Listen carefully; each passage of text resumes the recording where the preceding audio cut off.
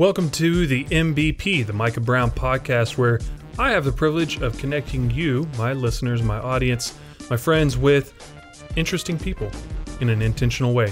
I do that through two facets. One is I know that right now we tend to miss out on the relational aspect of being fellow human beings. A lot of times we'll address other people based on the statistics that they're mentioning or the facts that they're mentioning and miss the whole point is that we're two human beings interacting. So the way I approach that is through connecting with my guests first in a personal way. What obstacles have they overcome? What is their background like? What's their family like? What personal things are they engaged in right now so that you can better connect with them, relate with them, and understand where they're coming from? Maybe you have something in common. Who knows? We won't know until we ask, right? And then the second aspect of that is by getting into what interesting things are they doing? That could be in their professional life. That could be in something that they're just involved with outside of their typical 9-to-5 job. It could be any number of things. Maybe it's just something on the public stage. Nonetheless, those are the two sides of the same coin that make up a person, and I want to get into knowing more about each side of that person that I get to have on the show, get to interview. I really appreciate you listening right now. Make sure to subscribe so that you don't miss out on any great interviews that I have upcoming. And in addition to that, I want to thank you for supporting the podcast. If you want to continue to do so, you can. I'm going to have other ways coming up soon, but for now, by getting your free trial through audibletrial.com/MBP, not only will you be supporting the podcast, but that gives you an easy opportunity to look up some of the books that we've mentioned on previous episodes, maybe some of the guests have mentioned, and listen to those for free for 30 days. I would strongly recommend you keep it because it's actually a really great resource to have anytime that you're driving or just doing something, maybe lawn care outside of your own home. Who knows what it is? But it's a great resource to have. So again, audibletrial.com/MBP. And anytime you sign up for a free new account, that will support the podcast. So I thank you in advance for that. Finally, to some very specific people who have supported this podcast already. First, to Alvin Brown, who has helped set up this podcast, get it off the ground, get it going, and continues to support me behind the scenes. Second would be to the man, the myth, the legend who has created our music that we now use on this show, Isaiah Cruz. Phenomenal musician, even more phenomenal human being. And last but not least, I want to thank you to the sponsorship that Thelma's Treats has offered to the Micah Brown podcast. Guys, listen, here's the thing. Here's how this went down. I saw an ice cream sandwich and I thought that looks very delicious, and it's super hot here in Austin, Texas. So what did I do? Like a normal, sane human being, I bought the ice cream sandwich, ate it before I even made it to my car. I thought that's amazing. I need more of that in my life. Reached out to Thelma's and just said, hey, y'all make a fantastic product. I want more. Is there anything I can do to help you guys out? They said, just get the word out. I can't tell you how easy it is for me to tell you about Thelma's Treats. If you need a good ice cream sandwich, if your kids need a good ice cream sandwich, if it's way too hot outside and you just need something to put a smile on your face, get yourself an ice cream sandwich. Treat yourself, as they say on Parks and Rec. That's all I got. Enjoy. On today's episode, I get the pleasure and honor of interviewing my best friend, Barrett Raven. He is a realtor here in Austin, Texas. So if you're listening in and you're like, you know what, I actually do need to talk to a realtor. He offers his email address at the end, but I'll tell you right now, it's barrettraven@realtyaustin.com. That is, he's a fantastic human being. As I mentioned, even in this episode, he was my realtor who became a friend, and now he's my best friend who happens to be a realtor. He's just an awesome guy. As you hear his story, you'll get to hear really his heart for other people, wanting to be an encouragement constantly to them and just seeing other people succeed. So I hope that this episode resonates with you. Also, as he mentioned, he has been on the platinum list for Austin Realtors 3 years in a row, apparently, despite the changing metric for them. And so I'm very excited to introduce you guys to a person who is not just a fantastic human being and not just a professional who is excelling in his career, but one of my best friends. without further ado, here is Barrett Raven. Barrett, thanks so much for joining me today. I know that we usually do this, guys. This, for those listening, this is a very common occurrence that Barrett and I get to talk at this time of day every Friday, unless Barrett is buried under every bit of responsibilities on the planet. So, Barrett, I appreciate you once again joining me on a Friday at noon to be able to chat through this time for a little bit different stuff that I may know, but other people may not. And I've considered you one of the most inspirational people in my life and one of my closest friends. So I am very excited to share you with the world. How are you today? Dude, awesome. And seriously, thank you so much for having me. Maybe everybody doesn't know this out there, but MBP actually stands for the Micah Barrett Podcast. And so it's such an honor to finally be able to make it on. It's about time. Yeah, it's been a man. low-key secret that we've been just keeping to ourselves this whole time.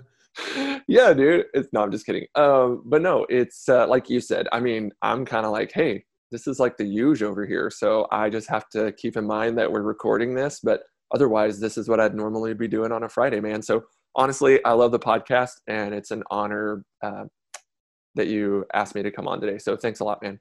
Heck yeah. I think it was a long time coming for sure. Cause if we recorded every conversation we had, there'd be some quality content and then some questionable content, just like, what were they just talking about? That kind of thing. But it's kind of like when Justice clipped that YouTube video together, that a lot of phrases taken completely out of context on purpose. And it was pretty comical. Maybe I'll add that link in the description or something for a little bit of what Barrett and Micah are like IRL in real life. Heck yeah, baby. Let's go. Well, let's start with just a general, as specific as you want to be, background, where you came from. I know as we record this, you're sitting in your original bedroom. Yeah, this is weird. Waiting for this will air much later. So waiting for a surprise birthday party for your brother, which is really exciting. We talked about having to be like Jason Bourne to keep secrets and stuff like that. But give us a little background. Where are you from? How did you meet your wife? What your career changes have been like, kids, who your favorite person other than your family are, is. It's fine. Whatever you want to say, man. You have the table. Yeah, cool. So I'll try to keep this as brief as possible, I guess. But I'm originally from Beaumont, Texas, like Southeast Texas. Moved here to Conroe when I was about 10, so just north of Houston. So I mean, really, I grew up with a very pretty typical suburban life. My parents are amazing. I'm the oldest of 4 boys, so I'm the oldest brother. All 3 of my brothers still live in Conroe, and after high school, well, I guess I should say a big part of my life is grew up in Conroe, in the church, loved music. I played in bands from like junior high to high school to college, kind of punk bands. I was going to say, what kind of bands? punk rock bands. So if you want to Google or YouTube Dover Drive, so Dover Drive, that's our old band, and you can still find some videos on YouTube of our old high school and college band. And anyway, I was taking notes of that. I'm going to make sure to include that. Good. So I really honestly thought that I would have a career in the music industry, whether it was like recording, touring, producing, anything. I love music. And then long story short, our band ended up kind of breaking up a couple years into college. So I went to a community college here in the Conroe area, and we broke up, and I was like, well, I love Austin. I have a ton of family in Austin. You know what? If I can get into UT, University of Texas, I'll move to Austin. So I applied, got in, finished out college at UT, and I loved Austin. And studied economics at UT and graduated in 2008 at like the height of the Great Recession. So great time to graduate college. Perfect. Yes. Way to plan that out. That's good. Dude, it's all about time. Especially as an economics major. Kudos. Yeah. In fact, in my senior level, like upper level economics classes, one of them was called Money and Banking. And our professor, towards the end of the semester, literally every day, he would just walk in and turn on the TV to like whatever financial news channel. And he'd be like, all right, y'all, we're just going to watch this for 30 minutes. The world is ending. And then we're going to talk about it. That's, that's all he would do. It was like, yes, now let's go to the career fair. Yeah, exactly. Consisting of like 5 companies. Exactly. So anyway, I graduated from college. Right around then, I started dating my woman who would then become my wife, who would later become my wife. Her name's Kristen. Oh, I thought you were about to say something. Anyway, Nope. started dating Kristen, and little known fact, Kristen was actually my manager at the coffee shop where I was working, Dominican Joe, at like South Congress and Riverside. And so, and another huge part of my life is I absolutely love coffee. I worked in coffee shops for like 8 Big years, facts. I think. Big facts. Yeah. Is that what you said? Big facts. Big facts. Yes. So I love coffee. Anyway, met my wife, Kristen, at Dominican Joe. We started dating right after I graduated from college. And honestly, like I thought that Kristen and I would end up going to do mission work somewhere, like in China, Mongolia. I don't know. We just thought we would be missionaries for the rest of our lives. Started dated for 3 months, got engaged. We were engaged for 3 months, and then bam, we were married. So it's kind of like a reoccurring theme in my life, honestly. Like when I decide I want to do something, it's like I try not to overthink it and just go for it. Yep. And I didn't want Kristen to see how lame I actually was, and so I was like, we got to ride this wave and just get married. Let's put a ring on it, you know? Before you scare her away, you gotta just reel her and tie that up real quick. Okay, we're good. Exactly. So we got married in early 2009, January 2nd, 2009. And anyway, we had our first kid in October 2010. And actually, to back up a little bit, we got married and I became a teacher. So I thought, you know what? I'm going to be a high school math teacher and just kind of like work on saving a little bit of money here and there and raising some support, and we'll go be a missionary somewhere. We'll go be missionaries somewhere. Well, we had our first kid. His name's Ira, and he's about to be 10 now. And we were just like, Dang. let's stick around Austin for a little bit. Let's stick around our families for a little bit while our first kid is a baby. Then we got pregnant with our second kid. Joke's on you. Good. Joke's on us. So his name's Wyatt. And anyway, when Wyatt was a week old, this is probably something we'll talk about in a little bit later, but when Wyatt was a week old, he had major heart failure. And we didn't know anything was wrong with him when he was born, but he had a major heart defect, had a heart failure when he was a week old. And then he was in the NICU at Dell Children's Hospital. And then when he was 2 weeks old, he got flown to Dallas, to Children's Medical in Dallas, and where he had open heart surgery. And it was pretty touch and go there for the first year of his life. It was really freaky. And anyway, he's okay now. Just a little spoiler alert there. He's like a little 7-year-old Tasmanian devil. He's freaking nuts. He's good. He's good. Yeah, he's making up for lost time still.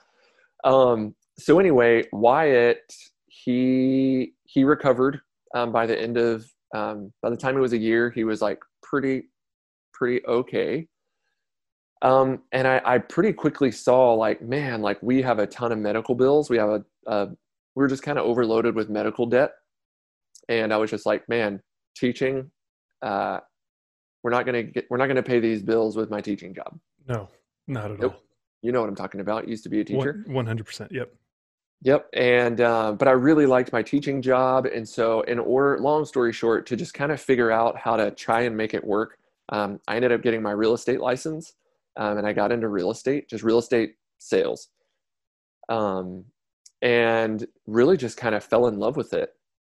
and again, I'm sure we'll talk about this in a little bit, but I've been a realtor since 2014, and I did both real estate and teaching for about a year and a half, just to make sure I could make it work. And I did. And in June 2015, it's funny, we bought our first rental property. Well, actually, let me back up. We paid off Wyatt's medical bills. That was amazing. Took about a year. Paid off all Wyatt's medical bills. Every penny I made in real estate went straight to paying off his bills. And then we bought a rental property in June 2015. 2 days later was my last day of teaching. And then 2 days later, our daughter Bowie was born.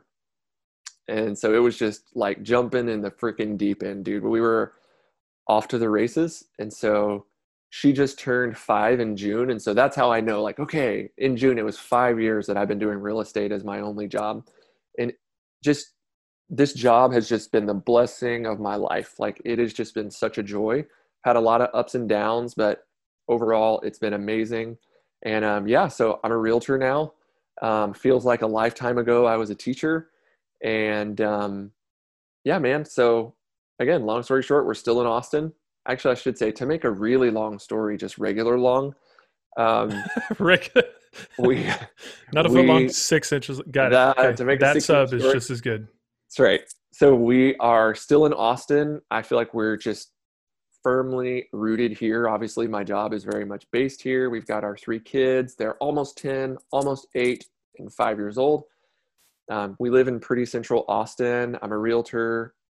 We love Austin. We love our church. And now I'm talking to you. Which we wouldn't have met. We wouldn't have met if you weren't a realtor. That's right. That's right. Yeah. Dude, honestly, I always forget that you and Elizabeth were my clients. Like, I just think of us as Once totally regular friends. That's what I say. And for those listening, and if you've been a listener since the first episode, you'll know that I have mentioned Barrett a number of times and how he was a teacher and all that. So some of you that have been loyal listeners, you know a little bit of what he just was talking about, being a teacher and then a realtor. And as I like to tell people, you were my realtor and then became my friend, but now you're just my friend who is a realtor. So it's kind of evolved over time to like, oh, he's not just our realtor. Like, no, he's my friend who is a realtor. Yep. You know? It's a beautiful thing. Yeah. And I don't regret any part of that. With what you were talking about with Wyatt, I feel like this will be kind of that answer, but the question I like to ask all of my guests is, what obstacles or events in your life have most shaped your character or who you are in general, and how? You can offer as many or as few examples as you like.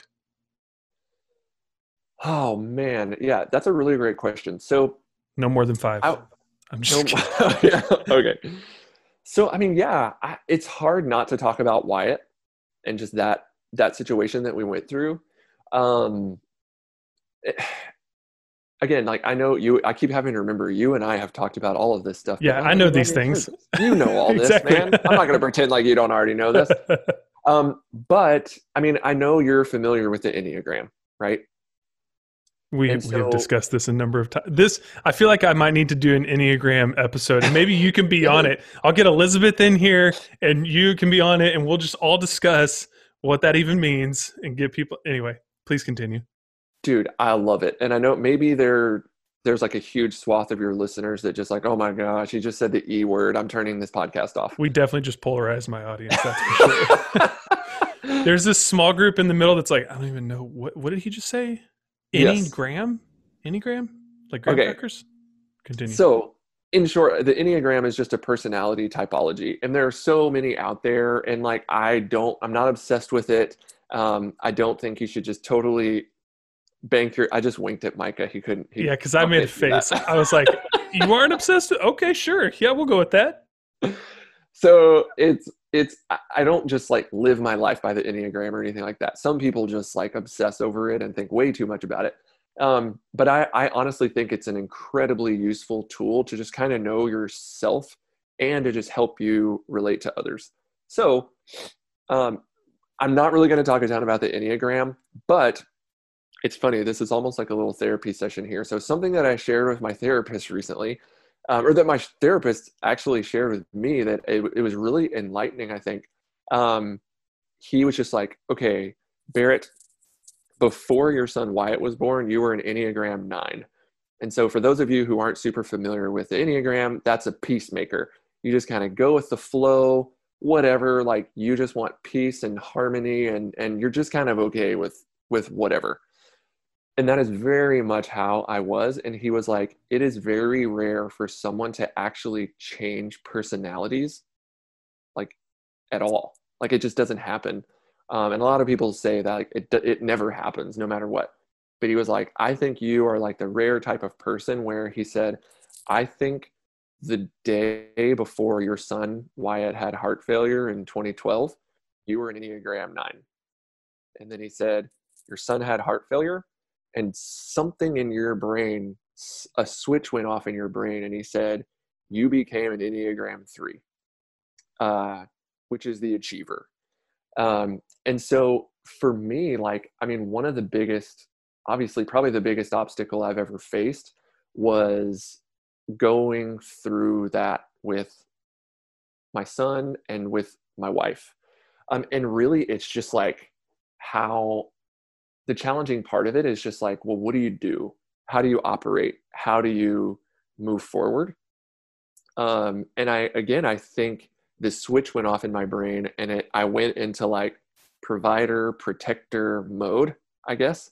And just, I told myself, like, I never want this to happen again, or I never want to be in this place where we're completely vulnerable to something like this. And I want to be able to provide and take care of my family. And so I would say that's probably the biggest obstacle I've gone through. And it really just changed who I am and how I operate with my family and myself and my wife. And it's really weird to say this, but I kind of look back on that period with this weird sense of fondness, because I think I changed a lot. And I think Kristen and I will always say, at that point, like, yes, we were married for 2 or 3 years, but we really feel like we got married at that time, that it bonded us. We just got so much closer. Yeah. And so that I could talk your ear off about that situation. But I think that's a big one. And then I think really also like the aftermath of that, trying to figure out how do we get through this? How do we move forward? And like I said, I got my real estate license, and then working 2 jobs for that 1.5 years was nuts. And I know that there are people out there who work 4 jobs they're called teachers. Yeah. I know there are people out there working a ton of jobs, especially right now, just doing what they can to make it work. And I totally respect and admire those people. And for me, it was just, and I had worked multiple jobs in college and things like that, but this was where, like, dude, I had 2 full-time jobs. I was not working a bunch of part-time jobs. And it's funny, whenever people would approach me and say like, oh, cool, so you're a part-time realtor, I would say, do not say that in front of my wife, because she will straight up shank you. And she would say, I believe it 100%. She would always correct people when they would say that. And she would say, no, he is a full-time realtor and he's a full-time teacher. And I mean, dude, I was working 90 to 100 hours a week, just doing what I needed to make it work and to show up big for my students and to show up big for the people who entrusted me with helping them buy or sell a home. And it was just, I would say that was a huge obstacle, just getting through that period. And on top of that, having a son who was recovering from heart surgery, who had all sorts of issues for years after that. And I mean, there was a period where, dude, I'm not going to lie, we were sleeping. There was one period where we were sleeping for like 45 minutes a night, or maybe not at all. And I felt like a freaking zombie, like a dead man walking. It takes a major toll on you because sleep rebuilds your body. So not only are you just tired, but your body starts breaking down because it can't heal. 100%. And I just felt like we were in like military style sleep deprivation, and I was working 2 full-time jobs and just building a career, starting a career.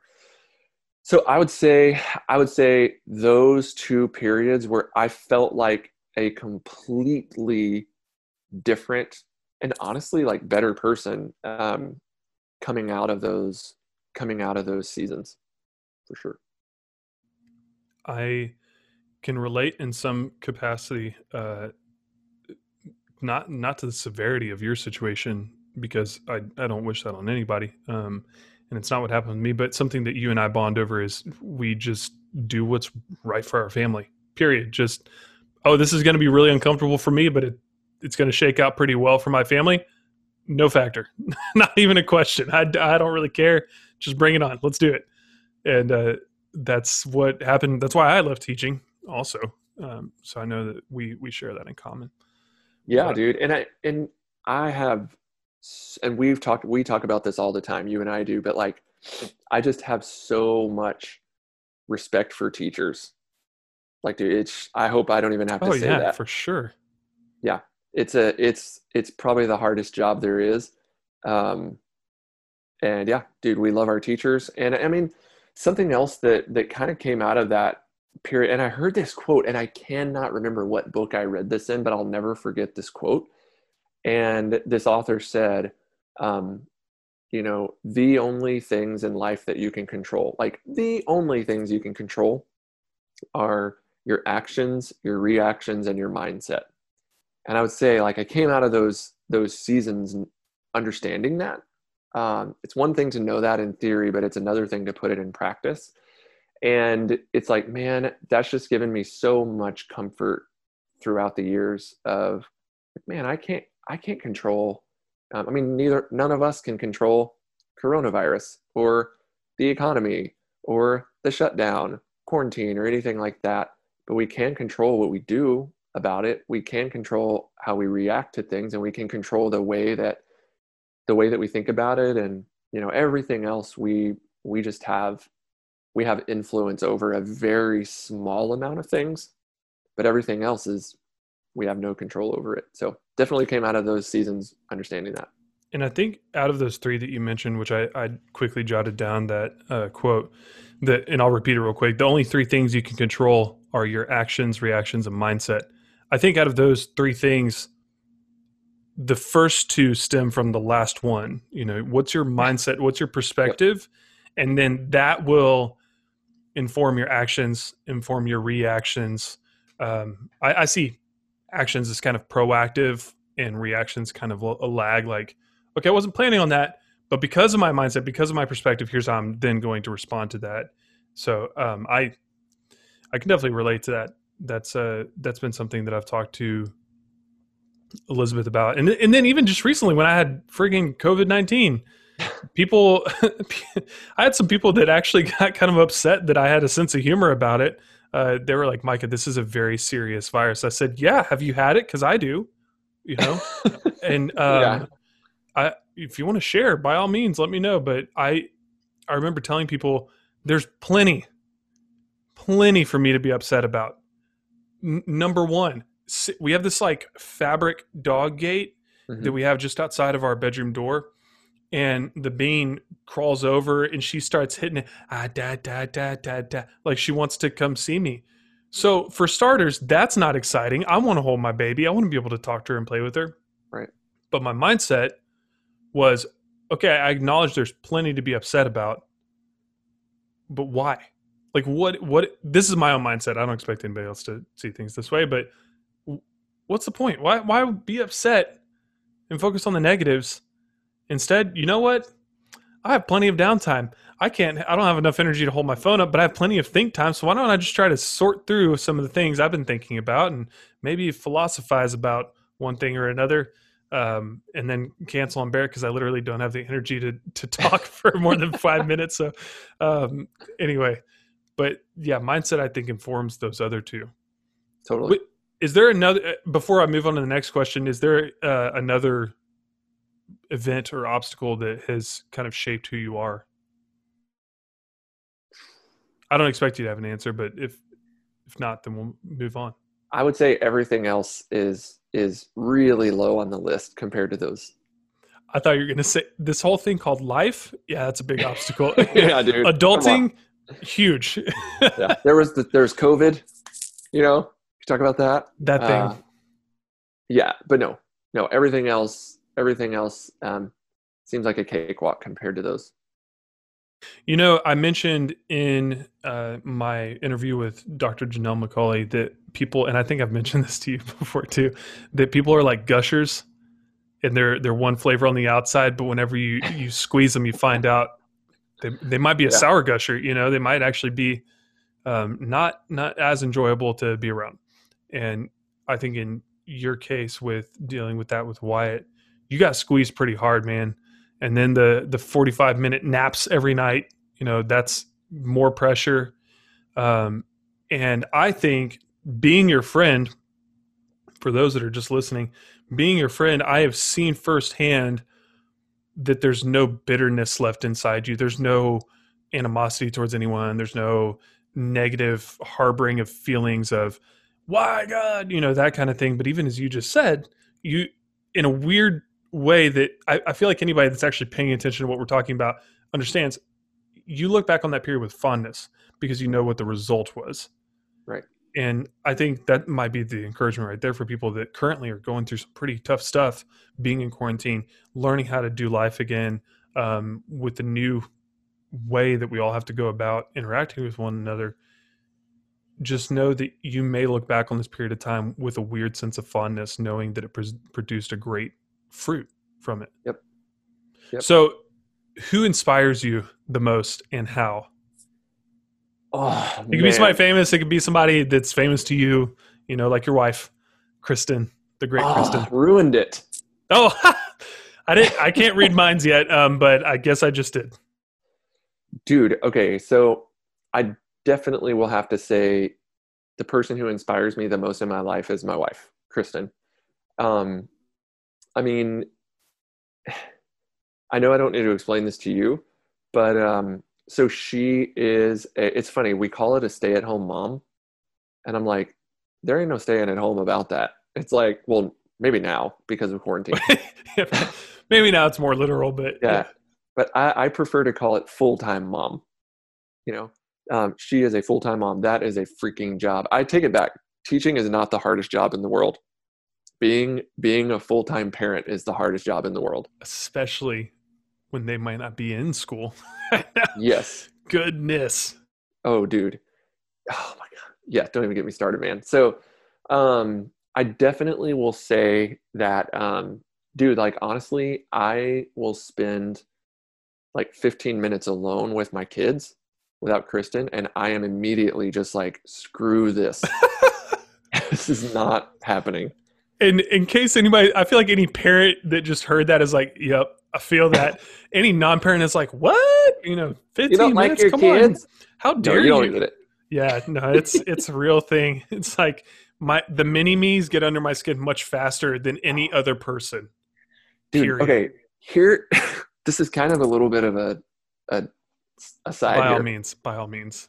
So Kristen, my wife, and I, so we do premarital counseling with people, with couples about to get married. Like, we administer the counseling. Well, actually, technically, we call it premarital mentoring, because we're not licensed counselors. Makes more sense. Yeah. So we do premarital mentoring. We'll meet with a couple, like, 8 to 10 weeks before they get married. And I share this all the time. Every single couple that we've walked through, which we've probably helped, I don't know, like 8 to 10 couples at this point. And, they go into it just like rose-colored glasses on, like, this is just going to be so amazing. And we want to get married just because we love each other so much. And we're always going to love each other. And our love is just going to grow every day until we die. And it's like, I can see you're fighting back a laugh right now. The thing about that, I'd like to think, and maybe you know this about me, I'm a realist. I tilt optimist, but I'm mostly a realist. And I think even when we got married and went through premarital counseling, or mentoring, we, even in retrospect, I don't think we had the most rosy colored glasses on. But then we just celebrated 5 years, and we always watch our wedding video every year to just like, oh man, relive the moment. And we're watching this at Hotel Emma, and I start dying laughing because our vows were pretty great, like, Okay, we've actually held to those. But then there are just some things that we both said that were like, oh my God, what was I thinking? Like, not that it was a bad vow by any means or a good hope, but it's one of those things that it's like, okay, that's sustainable maybe for 1 to 2 years.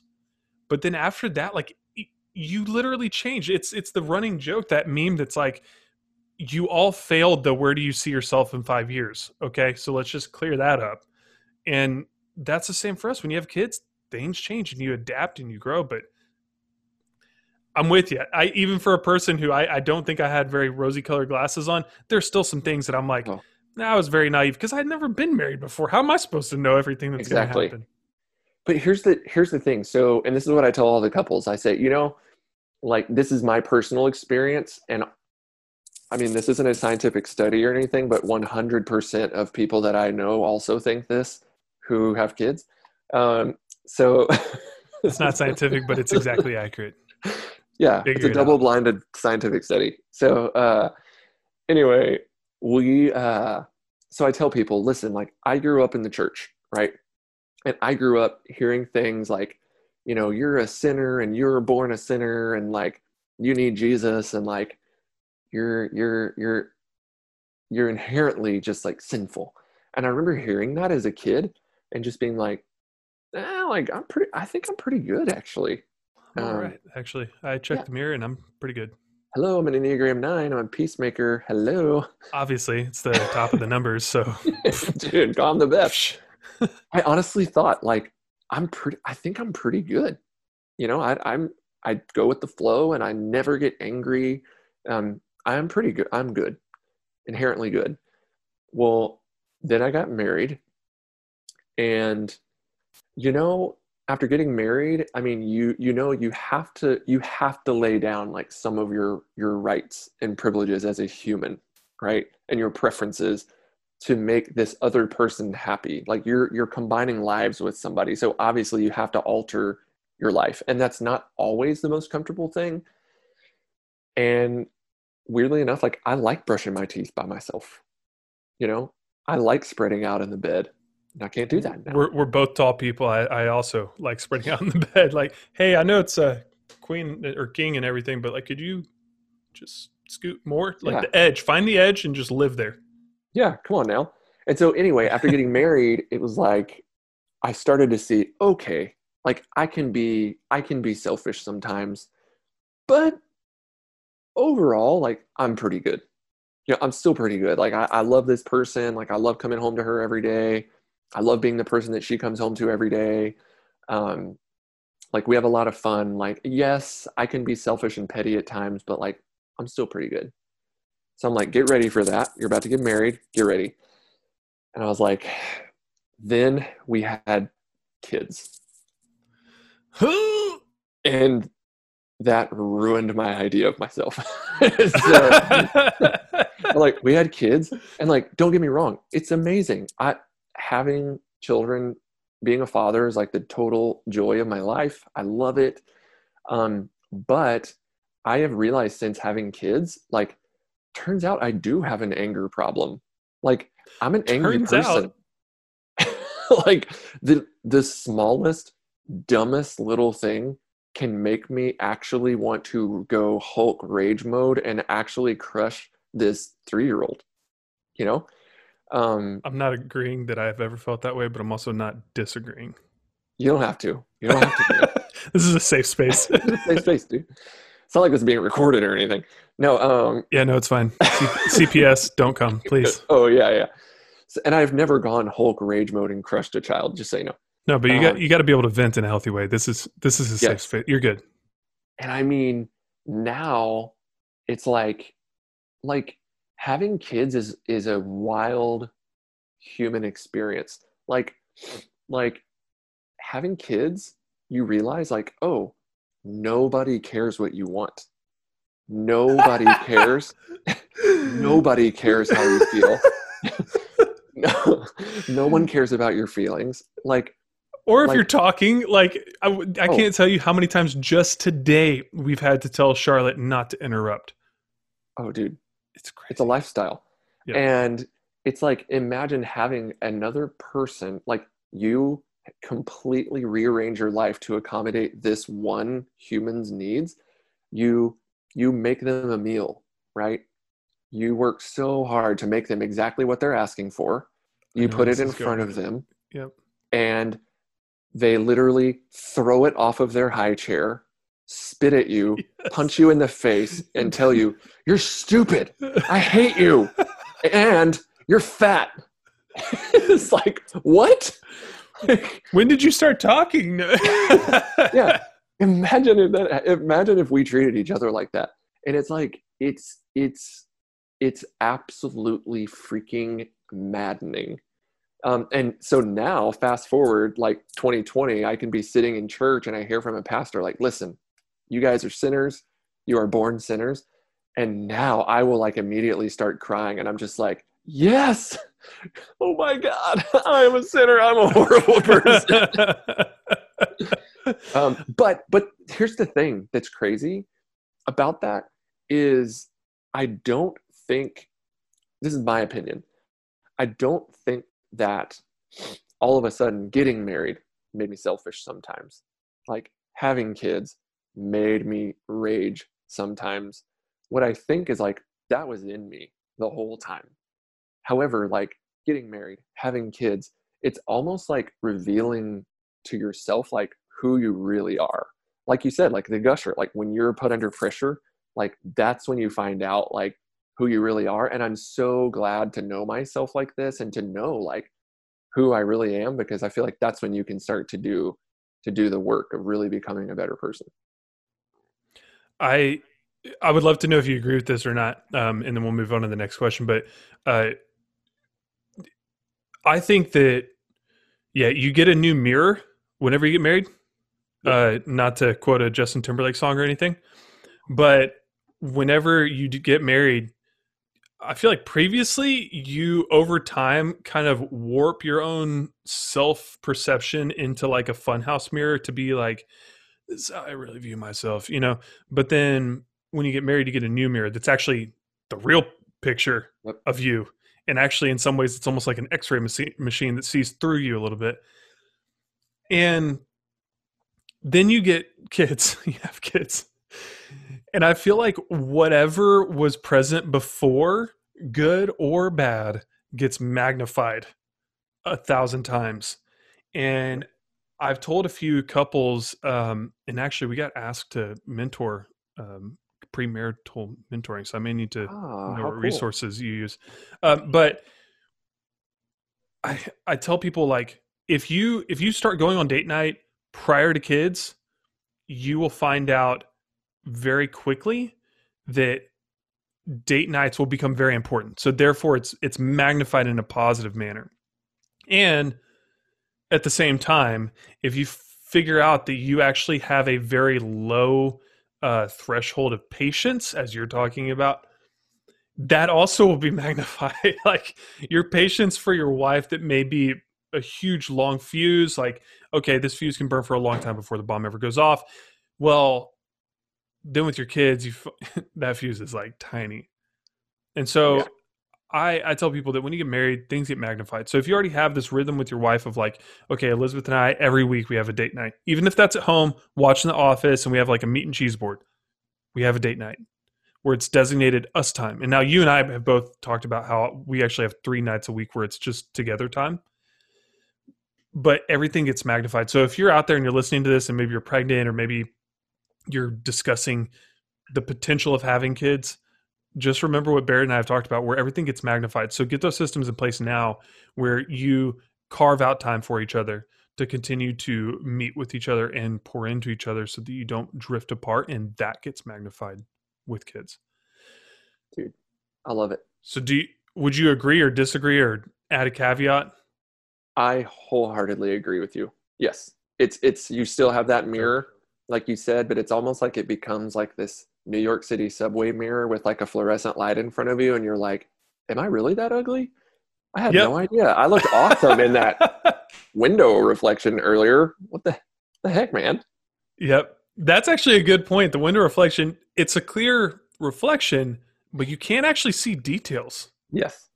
Versus like Fluorescent light. Oh my gosh, did you look at those blackheads? Like, gosh, that's Yeah. terrible. And then But you're yeah, that no. weirdo that everybody that walks past that mirror, they're like, ugh, what is that on my Yep. face? It's your Yep. nose, but it's fine. Yep. But no, for everybody out there, guys, having kids is awesome. Just do it. It's great. It's super easy. Yeah, we live in a very borderline insane world as parents where on one hand, we're like, I am going to run my head through this window if you keep interrupting me. Um, and then because it's not just today, it's been the last like Oh 3 months every day. Okay. yeah. And we all have our limits. So it's that. And then 2 seconds later, Daddy, I don't feel good. Can you give me a hug to make me feel better? It's like, I will drop what I'm The doing best. and be your medicine, baby. Come here. Yep. You know, so we're insane. It's because we're parents. Yep. Yep. Now, a new question that I'm gonna try out with you. If you died tomorrow, what would you hope people say about you when you're gone? It could be just a phrase, it could be character trait, it could be a story. Just what do you want to leave behind? Man, that is huge, Micah. Come on now. Um, And you have to answer in 30 seconds. I can do that. Okay. So I heard this quote recent. There's a book called High Performance Habits that is really good that everybody should read. Whether you're a full-time mom, realtor, business person, podcaster, accountant, anybody should read it. And in the book, he says that what he wants to do, I'm going to totally steal this from him. It's fine. And I love Who's it. the author? Who's the author? Brandon Bouchard. I think Brendan Bouchard. Anyway, he says that when he dies, he wants people to remember him. He wants people to say he lived, he loved, he mattered, right? And I really think that's what I want people to say about me. But honestly, I mean, I think I just want people to remember the way that I made them feel, and I want people to feel. I do want people to say he lived. I want to live a full life. I want to experience new things, and I want to continually push myself until the end. And I want people to say he loved, like he loved me. And I want more than me, like wanting myself to matter. I want people to say he made me feel like I mattered. So that's just something that, again, it's kind of a twist on the Brendan Bouchard thing. I want people to say I lived. I want people to say I loved them intentionally. And I want people to say that I made them matter. That's dope, and I might steal it. At Dude, least, if anything, it's a good standard to live by. yeah. When I interviewed Brian Flanagan, he said that that in any given conversation, he wants to walk away from that conversation knowing that they talked more than he did, or that he learned more about them than they did about him. Not in like a I'm keeping secrets kind of way, but he wants to make the conversation about them. And again, I think that that's really cool. So I want to transition here to kind of the professional side. On the Micah Brown podcast, we try to focus in on who are you as a person, then jump to what do you do. So you've mentioned that you're a realtor. I know this because I'm sitting in my house that you sold me. What does a typical day in your profession look like? Okay. So over the years, I honestly feel like I can answer that question now. If you would have asked me 3-4 years ago, I would have said, I have no freaking idea. What it looks like is I'm running around like a chicken with my head cut off and I my just hair's hold on on tight fire. and just see what happens. Yeah.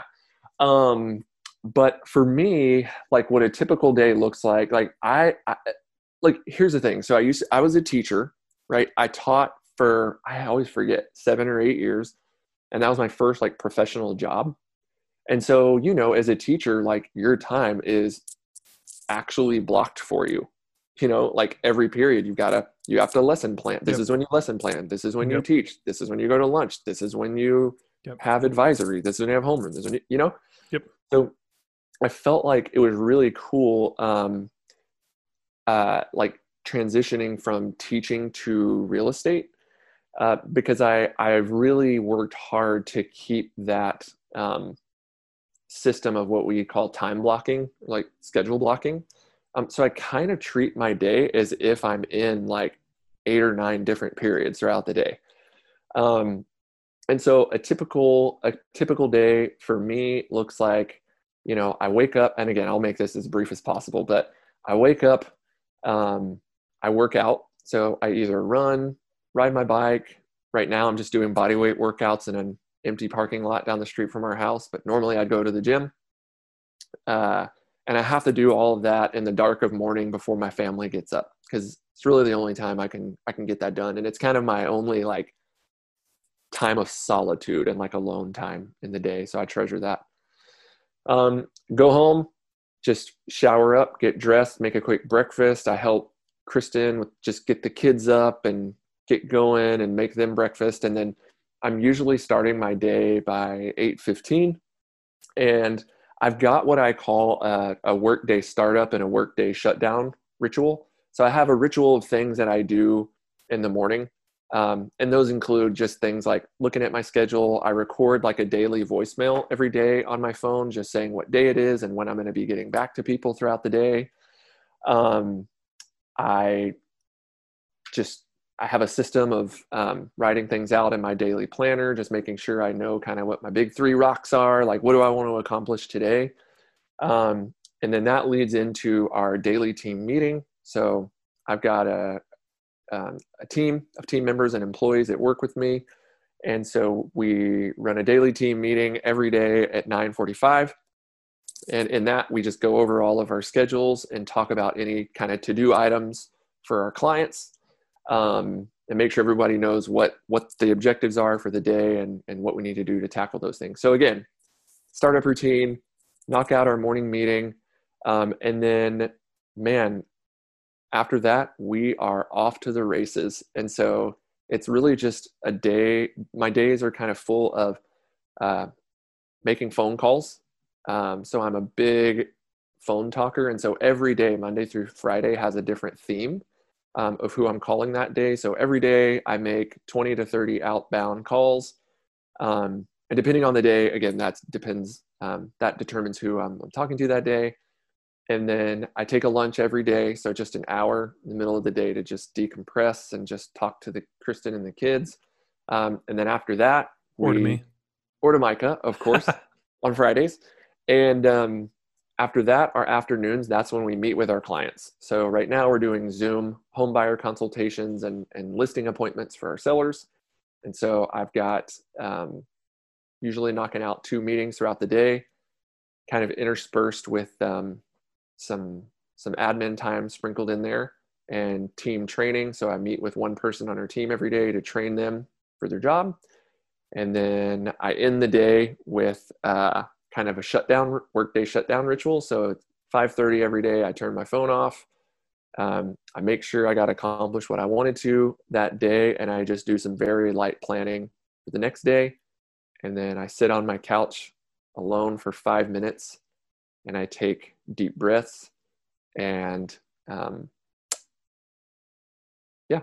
just kind of get my mind right for the day. And then I go into our kitchen, say what's up to Kristen and the kids, and I just try to be 100% present. Just try to leave work behind in the office and be 100% present with my family, starting at 5:30 or 6.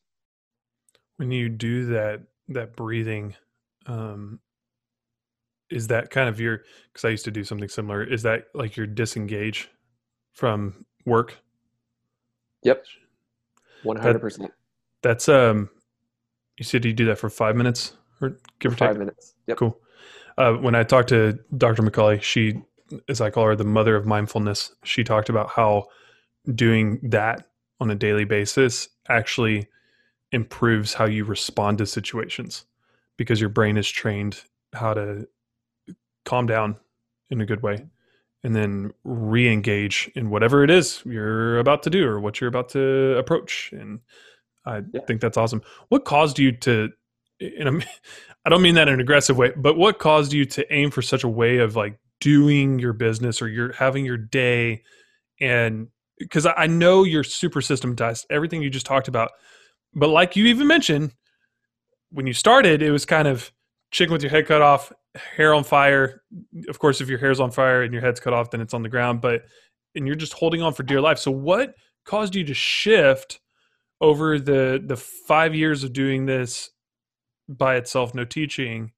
And then from that, what would be kind of just the one system that you think is most important? It sounds like blocking might be it because everything else falls within that, but I'd love to know your answer. So what caused all the systems, and then what would be the most important system? Oh my gosh. Yeah. So, I would say what really caused it was, and this was a few years ago, but I was really starting to struggle with like some anxiety and just kind of panic attacks. Because these days, I mean, with our phones and email, it's like, man, like people can reach you almost any time. And I felt like all I was doing was playing defense, right? And even going into like the slightly like non-work stuff, like waking up and working out before my family gets up. I feel like our old alarm was our son Wyatt just kicking our door in and saying, "I'm hungry. Give me some food." And like that is not a great way to work to start your day, you know? And so I just started realizing like, man, from literally the moment I wake up, all I am doing is playing defense, and all I am doing is focusing on taking care of other people, and just responding to the various needs that others around me have, whether it's my family members or my clients, right? And so that definitely bled over into my day, like my work day. All I was doing was just responding to emails, responding to texts, and I just felt like my phone became what I like to call this box of cobras, or like box of vipers, where I just would get anxiety just even looking at it. And for anyone out there who's in sales, like y'all know exactly what I'm talking about. If you have a growing, thriving business, like you look at your phone and you're just like, please don't be bad. Please don't be bad. Please don't. Oh God, what am I going to need to do when I look at this? And I just thought, this is a crappy way to live. This is a crappy way to work. Like my clients are not getting the best of me. My family's not getting the best of me. And I really was just having, like I said, these quasi just kind of like panic attacks. And I'd get short of breath. I'd start crying. And I wasn't even sad. It was just really weird. And there was a guy at a networking event actually who recommended the book Miracle Morning by Hal Elrod. And he was just like, dude, sounds like you need to be early rising. You need to wake up early and you need to have a system. And I was like, dude, let's go. So I listened to the book on Audible, and I've really been doing the Miracle Morning ever since. And I feel like that kind of like, I don't know, it was just the reality check I needed. And it was just kind of the framework that I needed. And so I started having at least just a morning system and starting to feel like I was attacking the day. Like I love the feeling of getting up early before like the world, so to speak, is up. And just feeling like I get to determine what happens today. I get to dictate this, right? And then through that, I started seeing and hearing about other resources like time blocking. And then I got a business coach back in 2017. And my business coaches have just been so inspiring to me, and just seeing how they can do things and perform at such a high level. And the way they do that is with systems and structure. And so I really just started looking at people who were doing what I wanted to do the way I wanted to do it, and asking them like, how do you do that? Like, what are your systems? What are your structures? And I started seeing just like these recurring patterns. And so to answer the last question, time blocking is kind of that's a little bit of cheating because we've already talked about that. But I would say the biggest thing for me has been time blocking. Again, setting blocks of time throughout the day for doing certain themes or categories of activities has been super awesome for me. So like, excuse me, like one example is like, dude, like if you had a doctor's appointment, are you going to go to that doctor's appointment? Yes. Yeah. Dumb question, right? Of course you are. Right. If your kid has a doctor's appointment, if Charlotte has a doctor's appointment, are you going to go to it? Definitely. And I'll show up early. What If if it's me, someone, I might be like right on time. there you go, there you go. But if someone calls you and just says like, "Ooh, hey man, I really need this report from you," um, are you still going to go to her appointment? Yes. You can Okay, wait on the report. exactly. And so what I adopted and what I always advise people to do is like basically set up appointments all throughout your day where you're just like, no, like if you need to edit your podcast, this is the time block of the day where I record my podcast. It is like a doctor's appointment. No one, no one can mess with that, right? And so if you just kind of reverse engineer your day and you just think, okay, like what are the things that I want to get done during the day and set those time blocks. If you tell people like, hey, like from 11 to 12 and 2 to 3 is when I get reports out and I'll get that to you during one of those blocks. That person's going to say, okay, people will expect what you tell them to expect. So time blocking has been huge for me, but I would also say what's been massive for me is this sounds really simple, but have a start time and a go home time. So I think that's the major time block. That is the block yeah, of work, yeah, you know. exactly. And it's just so hard again, especially for entrepreneurs, salespeople right now, but really anybody, especially right now, since so many of us are working remotely and from home, those lines are just getting blurred. And if you're not careful, like you can end up working 14, 15-hour days. So you have to have a time that says, this is when I start work. And you have to have a time that says, this is when I stop working. So that system has just been like a mega game changer for me. I want to ask. This was not in my notes that I sent you, so this is spur of the moment question. But you started doing the weekends where you're with family, Yep. operate on Monday morning, and you left. I think Lydia had sent out an email from you or an automatic response. We'll get to you on Monday. Have a blessed weekend, or something like that. Then in addition, you had a voicemail that would tell people this is what we're doing. Can you, because to me and to well, I'd say not to me because I understood what you're doing, but to other people that may be listening, that sounds like you're losing business by not being available every at every beck and call of other people. And I would love to know for those that are listening who maybe are right where you were of saying, I am holding said box of Cobras and I don't want to be holding it. And I'm stressed out of my mind. I'm on antidepressants. I keep having panic Right. attacks in the car while I'm driving. And I've felt those. You know this. I've had breakdown moments where I'm like, why the Yep. crap am I crying? This is the stupidest thing. But on the other side of my brain is everything's wrong. So people may be right there and they may be considering a shift. So I'd love to know with this recent kind of addition to your whole Hmm. system, how did that start? Because that Yep. was that was fun to listen to, and what were the responses of other people, and then how has that progressed, and how does it feel now that you've been in it for a few months or whatever it's been?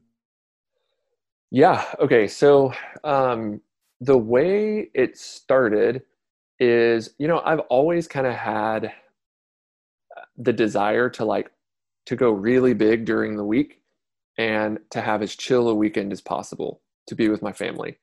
And turns out that is not a system. It's a wish, it's a desire. Turns out, Yeah, turns out. And so again, my system, I'm saying in air quotes, was work really hard during the weeks and in the weekends try to do a little less and just try to hold people off from doing too much on the weekends so that I can kind of just spend more time with my family. And so what that led to was every day was just a 12-hour day. Saturdays, Sundays, it was just completely stacked. And so what I realized was like I was legit getting burnt out. So I think the first step for me was that kind of start time, go home time thing, right? Like even during the week, like we can't just work all the time. Like I'd be watching, you know, I was gonna say Tiger King, but this was before Tiger King came out. the I'd be Tiger King watching got it. but Tiger King, let's be real. I'd be watching some show on Netflix with my wife at like 9 o'clock at night. And I'm sitting over here like texting on the side, like to clients or agents or whatever. It's so stupid. And I was just starting to get burnt out. Your brain cannot operate at that level for that long. It's just not sustainable, right? So I really kind of started to break down. My health started to break down. I was sick for a year. I had a fever for 4 months. I ended up having an intestinal parasite, Giardia, that I know took me way longer to recover from than it should have. Or as I call it, the alien infestation. The alien infestation. Yeah, that's what it felt like. And then I ended up getting H. pylori, another bacterial infection, intestinal bacterial infection. I had salmonella at some point. And I know that it took me so much longer to recover because I was operating like full octane every single day, working 12 plus hours a day.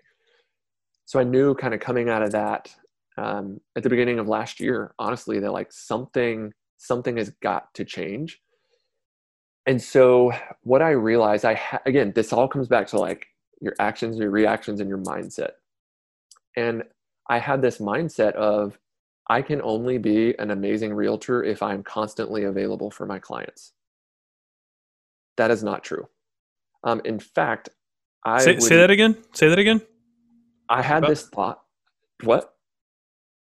Okay, I had this thought that like, I can only be an amazing realtor if I am constantly available for my clients. Yeah. And the reality that I came to was, there is a 0% chance I can be an amazing realtor if I'm constantly available for my clients. You know why? Because I will be literally dead. And it will kill literally. me. Literally, I will die. You're already getting attacked by aliens in your intestines. Yes. You're going to be dead. Yes. And so I realized like, man, like, is it possible for me to be a fantastic realtor and to represent my clients with excellence if I take one day off a week? And again, there's a guy named Michael Hyatt. He has a ton of really great books and podcasts out there. And one question that he always asks is, what would have to be true for X, Y, Z? Right? And so the question I started asking myself was, what would have to be true for me to do an amazing job for my clients and take one day off a week? I mean, even saying that right now it just is ridiculous that I even had to ask myself that question. No one should have to work 7 days a week. Nobody. But I had convinced myself that was true. And I think that this is part of another podcast, but I think we just live in like a somewhat toxic grind culture. I kind of prided myself on grinding it out 7 days a week, 12 hours a day. You are nearly quoting what Dr. McCauley said. No way. We have a what did she say? It's a competitive busyness or something like that, where Yep. I try to be more busy than you, or like, well, I was here till 9 p.m. last night. Oh, really? I slept on the floor. You know, and Yep. Why are we competing about who's out? I'd rather be more efficient. Thank you. Yep. I mean, ask anybody like, man, how's business? Most people are going to say, oh, so busy. Oh, crazy busy. Like it's like this, we wear our exhaustion and our busyness as like this like badge of honor. But anyway, I realized, I mean, honestly, like I had to have a really hard conversation with my wife too. Like she sat me down one day at the kitchen table and was just like, Barrett, this is not okay. I feel like I never see you. Our kids never see you. We are like, you're passing through like the most pivotal time in our kids' lives, and like they're not seeing you, you know. And that just felt awful to hear. So anyway, again, I had to come to this point where I understand now, and I truly believe in my heart of hearts that I can be an amazing agent even if I take, let me rephrase this. I can be an amazing agent by taking one day off a week, right? And so now what we do, just to fast forward a little bit, so we work Monday through Friday, 9 o'clock to 5:30. And then on Saturdays, we work by appointment only from 2 o'clock to 5 o'clock p.m. And then Sundays, our clients will never hear from us. Like, nope, I turn my phone off Saturday night and I turn it back on Monday morning. We Literally. Literally, He literally does it. I'm his friend, and I won't get a response till Monday. It's a fact. Yep. I tell even my parents, I'm like, if you need to reach me, call Kristen. My phone's not here. I don't care what comes up. It's not important enough to rob me and my family of this day off. And dude, like, I also came to the point where I just started researching the idea of a Sabbath day. And even for like your listeners out there who are like not religious or not Christian or whatever, like it is really important for our well-being to take one day off a week. And my business coach, actually, he told me, he's a pretty religious guy. And he was just like, let me ask you, Barrett, when God created the earth, did he take a day off? I said, yes. It's like, I know the answer. I don't want to say it. I go, yeah. And he goes, oh, okay, I see. So what, you think you're better than God? So that's what you're saying? I was like, oh my God, I'm so sorry. I'll take a day off. So anyway, I started looking into it and I was like, like honestly, taking a day off, the idea of Sabbath is not purely, or maybe even not primarily, to give you rest, right? Like that's an important component of it, and it's probably going to happen. You will get rest, but the most important reason that we Sabbath is to remember, to take one day out of the week to remember that the world does not revolve around us, right? That we do not hold the universe together. And again, it feels ridiculous saying that. I'm a realtor in Austin, Texas. There's 13,000 of us, and somehow I think I hold the world together, right? I hold my clients' lives together. That's not true. And I have had to come to a place where I recognize now, and I believe that I'm going to lose clients out of it. I've already lost a couple clients because of this. Not because they had a bad experience. They were just like, we need someone who's available 7 days a week, and you're not that guy. This other guy is going to work every day. I'm like, cool, whatever. And I've had to come to a place where I realize, like, those are not my clients. Those are God's clients, right? I don't deserve them. I'm not entitled to them. And if I have to give up some business because of this, which I have, like, that's okay. That's perfectly fine. The trade-off is you're spending time with your family. So I really feel like that's okay. It's perfectly fine. Exactly. And I keep going back to this idea too, that like, man, my business coach always tells me, Barrett, people will expect what you tell them to expect. So if you don't tell your clients that you have working hours, they're going to expect you to work all day, every day. But if you tell them, this is when I work, this is how we operate. Oh, you have a concern that we're not available on Sundays? Let me address that. And here's what we're going to do to mitigate that risk. And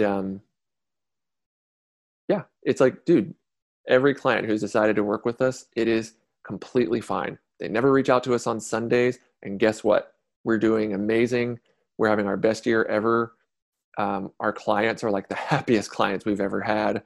And no one has complained about us not being available on Sundays. So when you first did that, though, I want people to know what the responses were that first weekend when you and I had lunch on Friday and you're like, we're doing it.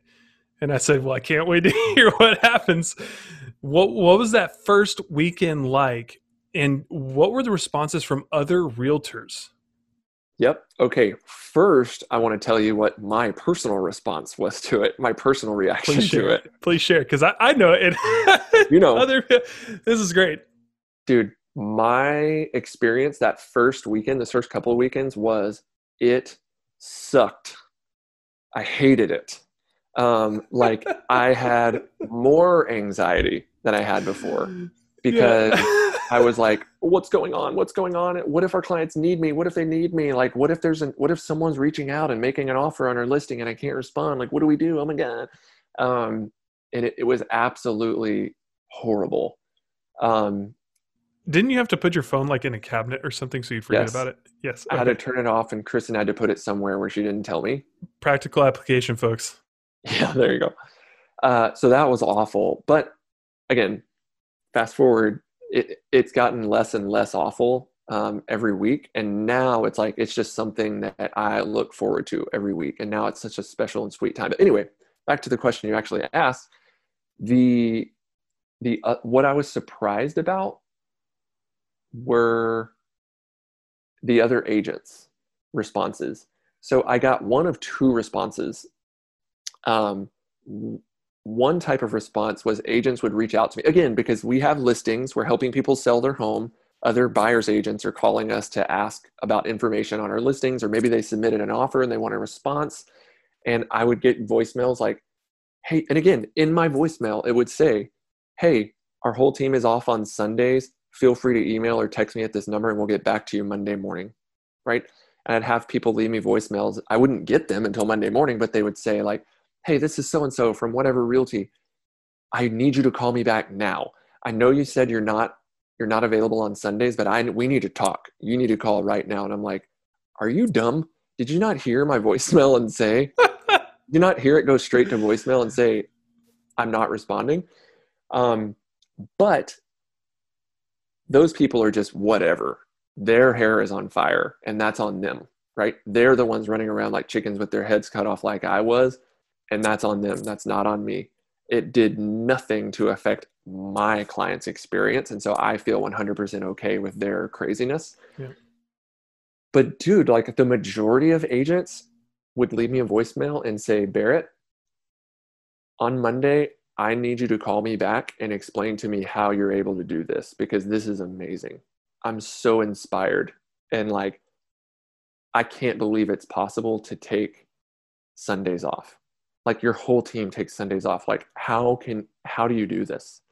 And I just had agents who were inspired and like they just like really, really appreciated it. And I also had responses from clients or people reach out to me wanting to work with us on a Sunday.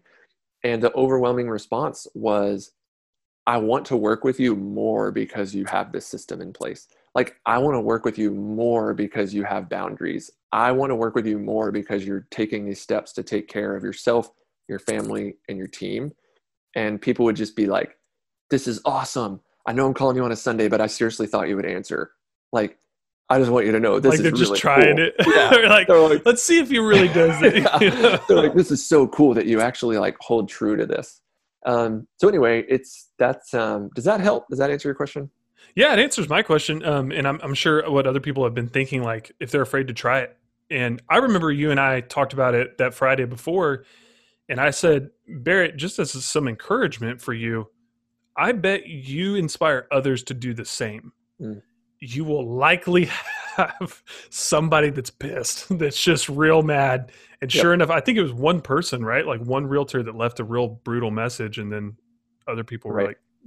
like, okay, this is cool. Call me Monday, please. This is kind of timely, you know? Right.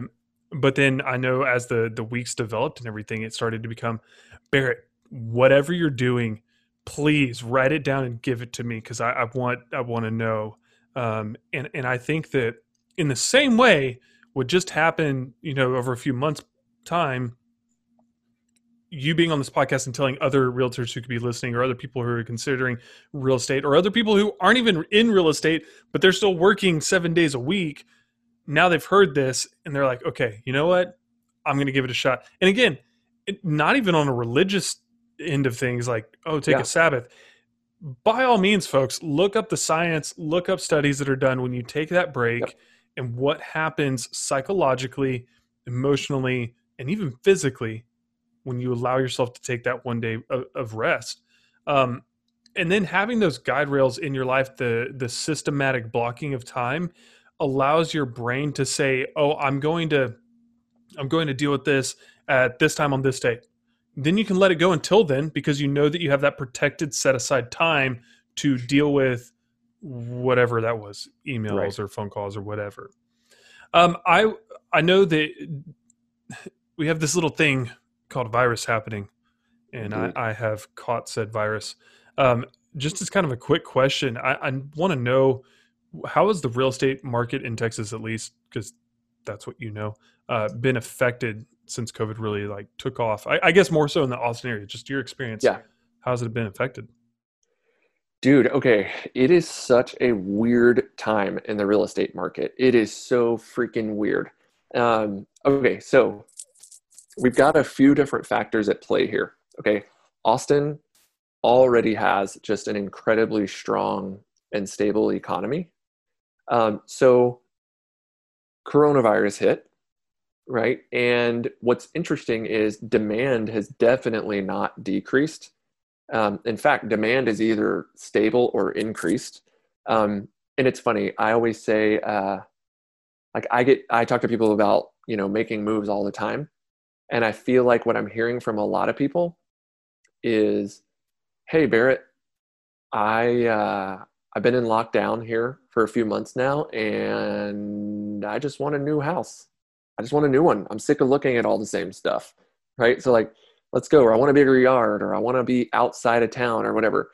I get people who are just like, "Hey, you know, I'm in quarantine with my spouse and kids, and we're in this little apartment, and turns out it is now time."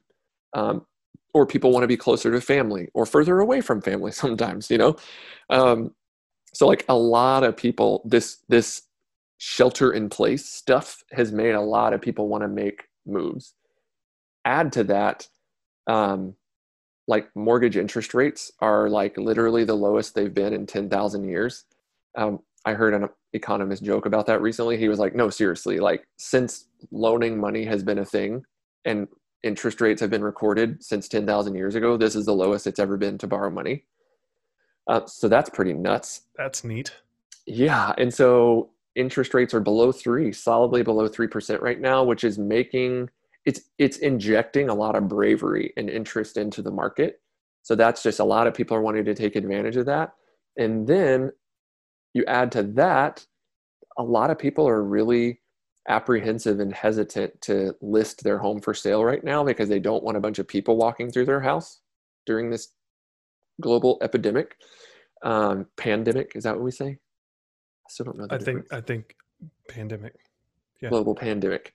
So anyway, it's like I said, demand is still very high, if not higher than it's ever been, because of the various reasons I mentioned. And people are not wanting to list their homes, so supply is contracted. And so that is making for like probably the craziest real estate market I've experienced in my 6.5 year career so far.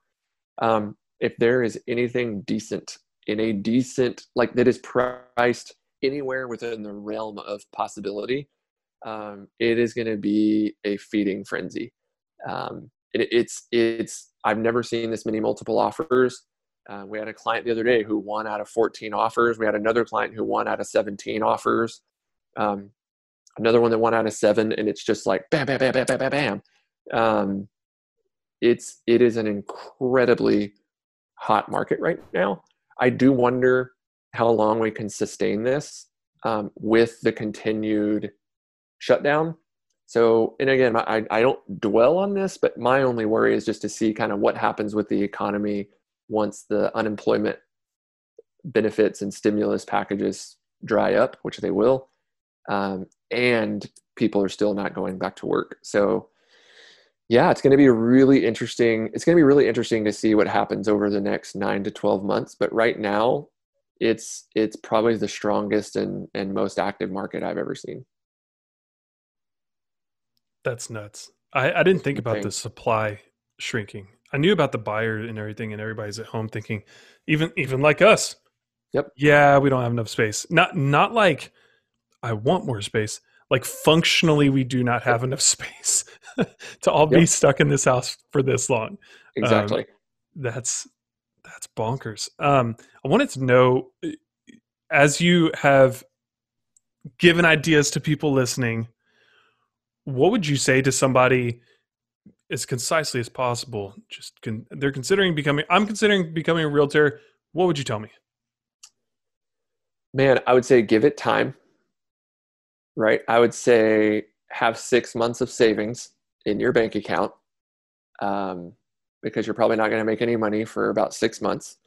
And I would just say find people who are doing this job and this business the way that you want to do it, and ask them to tell you what they do, because people are so much more generous with their advice and their strategies and their tactics than you might think. People who have experienced success want to share with other people how they got there. We want to see other people succeed and thrive. And I would also say, get ready to actually do 5 or 6 different jobs within one job. Because when you're a lone ranger, you're a solo realtor, you are the marketer, you are the paperwork processor, you are the marriage counselor, you are the lawyer. Not really, but you are you're the YouTube video editor. You do everything, and so I would just say, get ready to do, you're the Uber driver. I'd say, get ready to do lots of different jobs, and just focus on taking great care of your clients and giving them an amazing experience, and the business will take care of itself. And who knows, you may end up on their podcast years later. Booyah, Grandma. Just to wrap up before we go to the encouragement, I wanted to ask, as you look back on the 6.5 years, or you said total, right? Yeah. 6.5 years, or I know you're still going to be in this field for many years to come. Yeah. What would you consider your greatest professional accomplishment so far, or at all? Professional accomplishment. Because I know some facts that I'd love to share with folks, but I'd love to know what you think is your greatest professional accomplishment. Dude, I hate to say it, but I don't know that I have an answer for that. Just because there's so much more I want to do. There's so much more I want to do, and I know that I can grow. I know we can grow so much. This is going to sound really cheesy, and I don't mean it to be. But to me, I love, every month seeing our clients' reviews of me and our team come through, and just, it's kind of cool. Like the hardest part about my job is whenever our clients close, we're unemployed, and I'm constantly don't you hate interviewing for new jobs?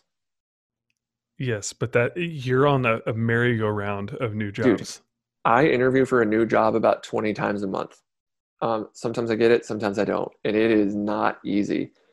But that's really hard. But I would also say several times a month, I get to see the fruit of our labor.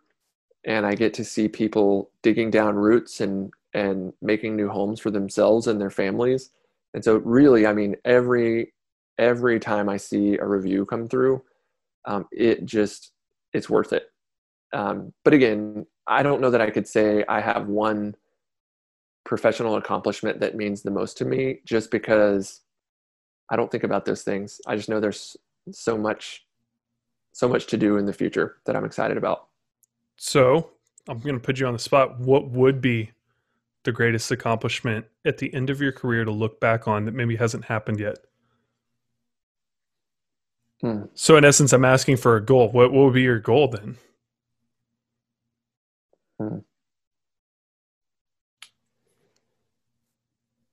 To be fair about the I guess funeral question, you said that people felt like they mattered because of you.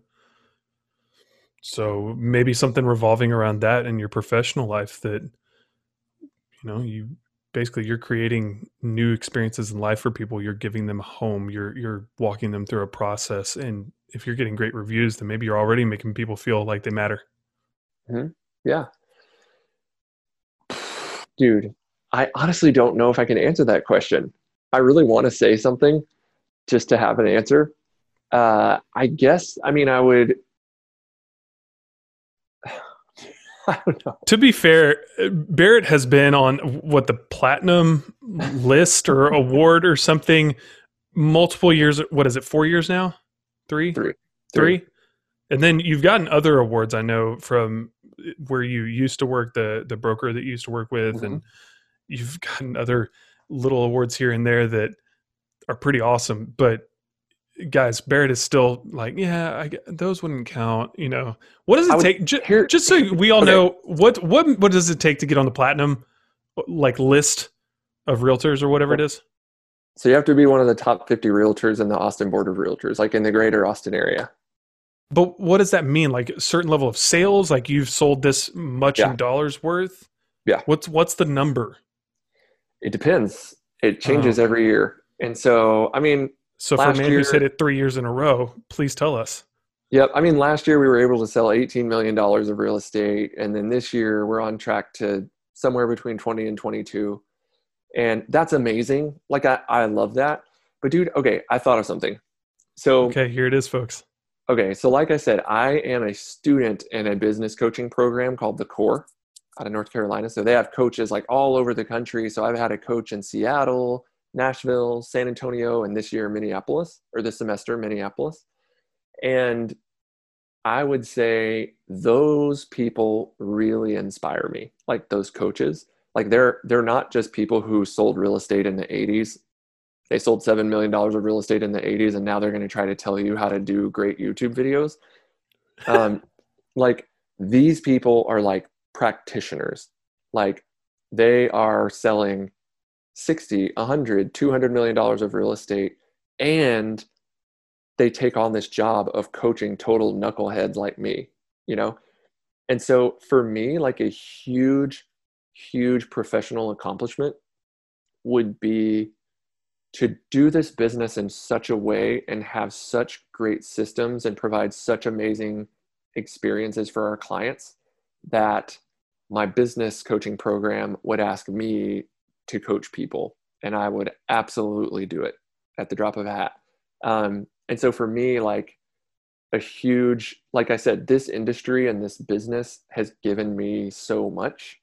And I know that it will continue to, so I'm not worried about that. Like for me, what would be a massive professional accomplishment would be to give back, and to give back in a real way, and like helping others who were like me or are like me build businesses and provide really great jobs for people, and provide a great life for themselves and their families. So that would be a massive accomplishment for me.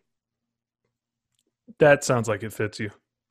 Yeah. Like as a candid friend moment, that sounds about right to be. Now I know you could obviously get some what would it be, metrics for that of like, okay, I'd want to coach 3 people to this level of production or something like that, or bring more peace to their life or something. I don't know, but overarching, on spur of the moment, on the spot, I think that's a great goal. As we wrap up, I always want to wrap up with some encouragement. And I think in a way you've offered a lot by just being vulnerable so that other people feel a little bit more normal. Whether it's, okay, yeah, my wife and I, my husband and I, we actually just had that conversation that you're talking about of, I don't see you ever. You're constantly working and the kids don't get to see you. What gives? Like, let's change something. So I think in some ways you've already given a lot more encouragement than you may have thought you consciously specifically did. But I would love to know, what encouragement would you give to people listening right now in general, and then specifically those in the real estate industry? Yes. Oh, I love this question. So this is going to sound, and you, Micah, being my friend, you might be like, this is so un-Barrett-like. Oh boy. or this might be like, this is obvious based on what we talked about. But I would say I have two pieces of advice and encouragement. Okay. And one of these has come from one of my business coaches. And I think this applies to business and personal life. Is one day, like I had a problem and I came to him with it, and I was just like, Todd, I have this problem, man, I don't know how to solve it, and I'm feeling this way or whatever. And he goes, Barrett, he goes, I'm going to be real with you right now. He's like, this is a truth that you need to remember for the rest of your life. All right. And he said, almost every problem in the world. Okay. He's like, I'm talking about health problems, wars, politics, government, personal, marriage, kids, business. He said, almost every problem in the world can be solved through systems and structure. He's like, have a system, have a structure, have a process, it will get solved. He said, if you want to lose 50 pounds, I don't want to lose 50 pounds, but if someone wanted to lose 50 I pounds. would fight you if you start trying to lose 50 pounds. No. Goodness gracious. Like if someone wanted to lose 50 pounds, yes, there are people who struggle with things that are beyond their control. And it's like, I don't want to minimize that. But he was like, if you really want to lose 50 pounds, I can give you a system. If you follow it, it'll work. Right? He's like, if you want to have a better relationship with your son, I'll give you a system. And if you follow it, it'll work. If you don't follow it, it's not going to work. So I would just say, man, like if you have an issue, a problem, like something that you're feeling really challenged with, chances are there is a system and a structure that will help you solve that problem, right? And you have to actually have the discipline to do it, though. And so anyway, I would challenge anybody, if you have a problem and you want a system and a structure, shoot me an email. We'll set up a time. I'd love to talk with you through it. And I'm not blowing smoke here. I think another kind of on that same topic, I'm going to go back to that Michael Hyatt quote, is what would have to be true for XYZ, right? So I would say if you're struggling with something, it's kind of the same way of thinking through the first piece of advice, but like it just gives a nice like framework for kind of tackling those things. So I would just say like, man, when I was having trouble with just having struggles with my wife, we weren't spending time together, and the time where we were spending together, it was not quality time, right? And I started thinking through what would have to be true for my wife to say, I get great quality time with Barrett. And just brainstorm with yourself, right? Just get ideas out on paper. What would have to be true for me to have a really systemized schedule? What would have to be true for me to be able to spend more time with my son or my daughter? What would have to be true for us to be able to take a 2-week vacation next year where I'm not working at all? Like the answer to the solutions to your problems are in that answer. And so I'd say just dig in and create a system and a structure to make that happen. I love that. I'll have to give you an example of just what we've done recently to help navigate some stuff that we're trying to accomplish. So it's great advice, folks, and I hope that you really take that to heart. It's reverse engineering, really, is what it is at its core. Because I've definitely done that in my life before I ever knew who Michael Hyatt was, because you had not yet told me about him. So it's your fault, really, is what I'm getting at. I received that. So you said to email people, or people can email you if they want to discuss more like structure, systems, that sort of thing, if you're eager to know, or if you're eager to know how he does really take a day off every week. I've mentioned his email before on previous episodes. His email is barrettraven@realtyaustin.com. That's 2 R's and 2 T's in Barrett. Right. BARRETTRAVEN @realtyaustin.com. As he said, you can reach out to him that way. Barrett, is there any other way that they can get in touch with you, or is that probably the most efficient way for y'all to be able to communicate? Yep, that is 100% the best way to reach me. Perfect. Okay. And I will say, in case you didn't know, we mentioned it earlier, but he does have a YouTube channel, and he does put out weekly, like Tuesday tip, where he'll give you a tip about the real estate market. And I don't know which day it is designated for you, but the what's up with the market. Yeah. Is there a particular day for that? It's just whenever we get our market stats. in the Got month. it. Okay, and that's designated by other people. It's not by you. It's just Right. okay. Right. Got it. But yeah, he does have good videos, and they're typically humorous to one extent or another, and always provide little nuggets of wisdom. So I'll be sure to link your site, your page, YouTube page, profile. YouTube channel. Yeah, there you go. Channel. Yeah, that's what I meant. That's what I said. Just gonna edit that all out. It's totally what I said. YouTube channel. So I'll be sure to link that in. But Barrett, I appreciate your time. I know you've got family stuff that's about to happen. Your brother doesn't even know. So I'm excited for that. And I hope that you'll have a blast, man. Enjoy the time. Dude, Micah, it meant the absolute world to me that you asked me to come on, man. It's been a total blast. So thanks a lot, man. Heck yeah. And I look forward to one day when we do get to discuss in full detail the Enneagram to everyone. Maybe we'll do a special "What have we learned in marriage" episode and discuss the Enneagram. Because you know this, my listeners might know this. I'm a big fan of personality tests within their correct and appropriate context.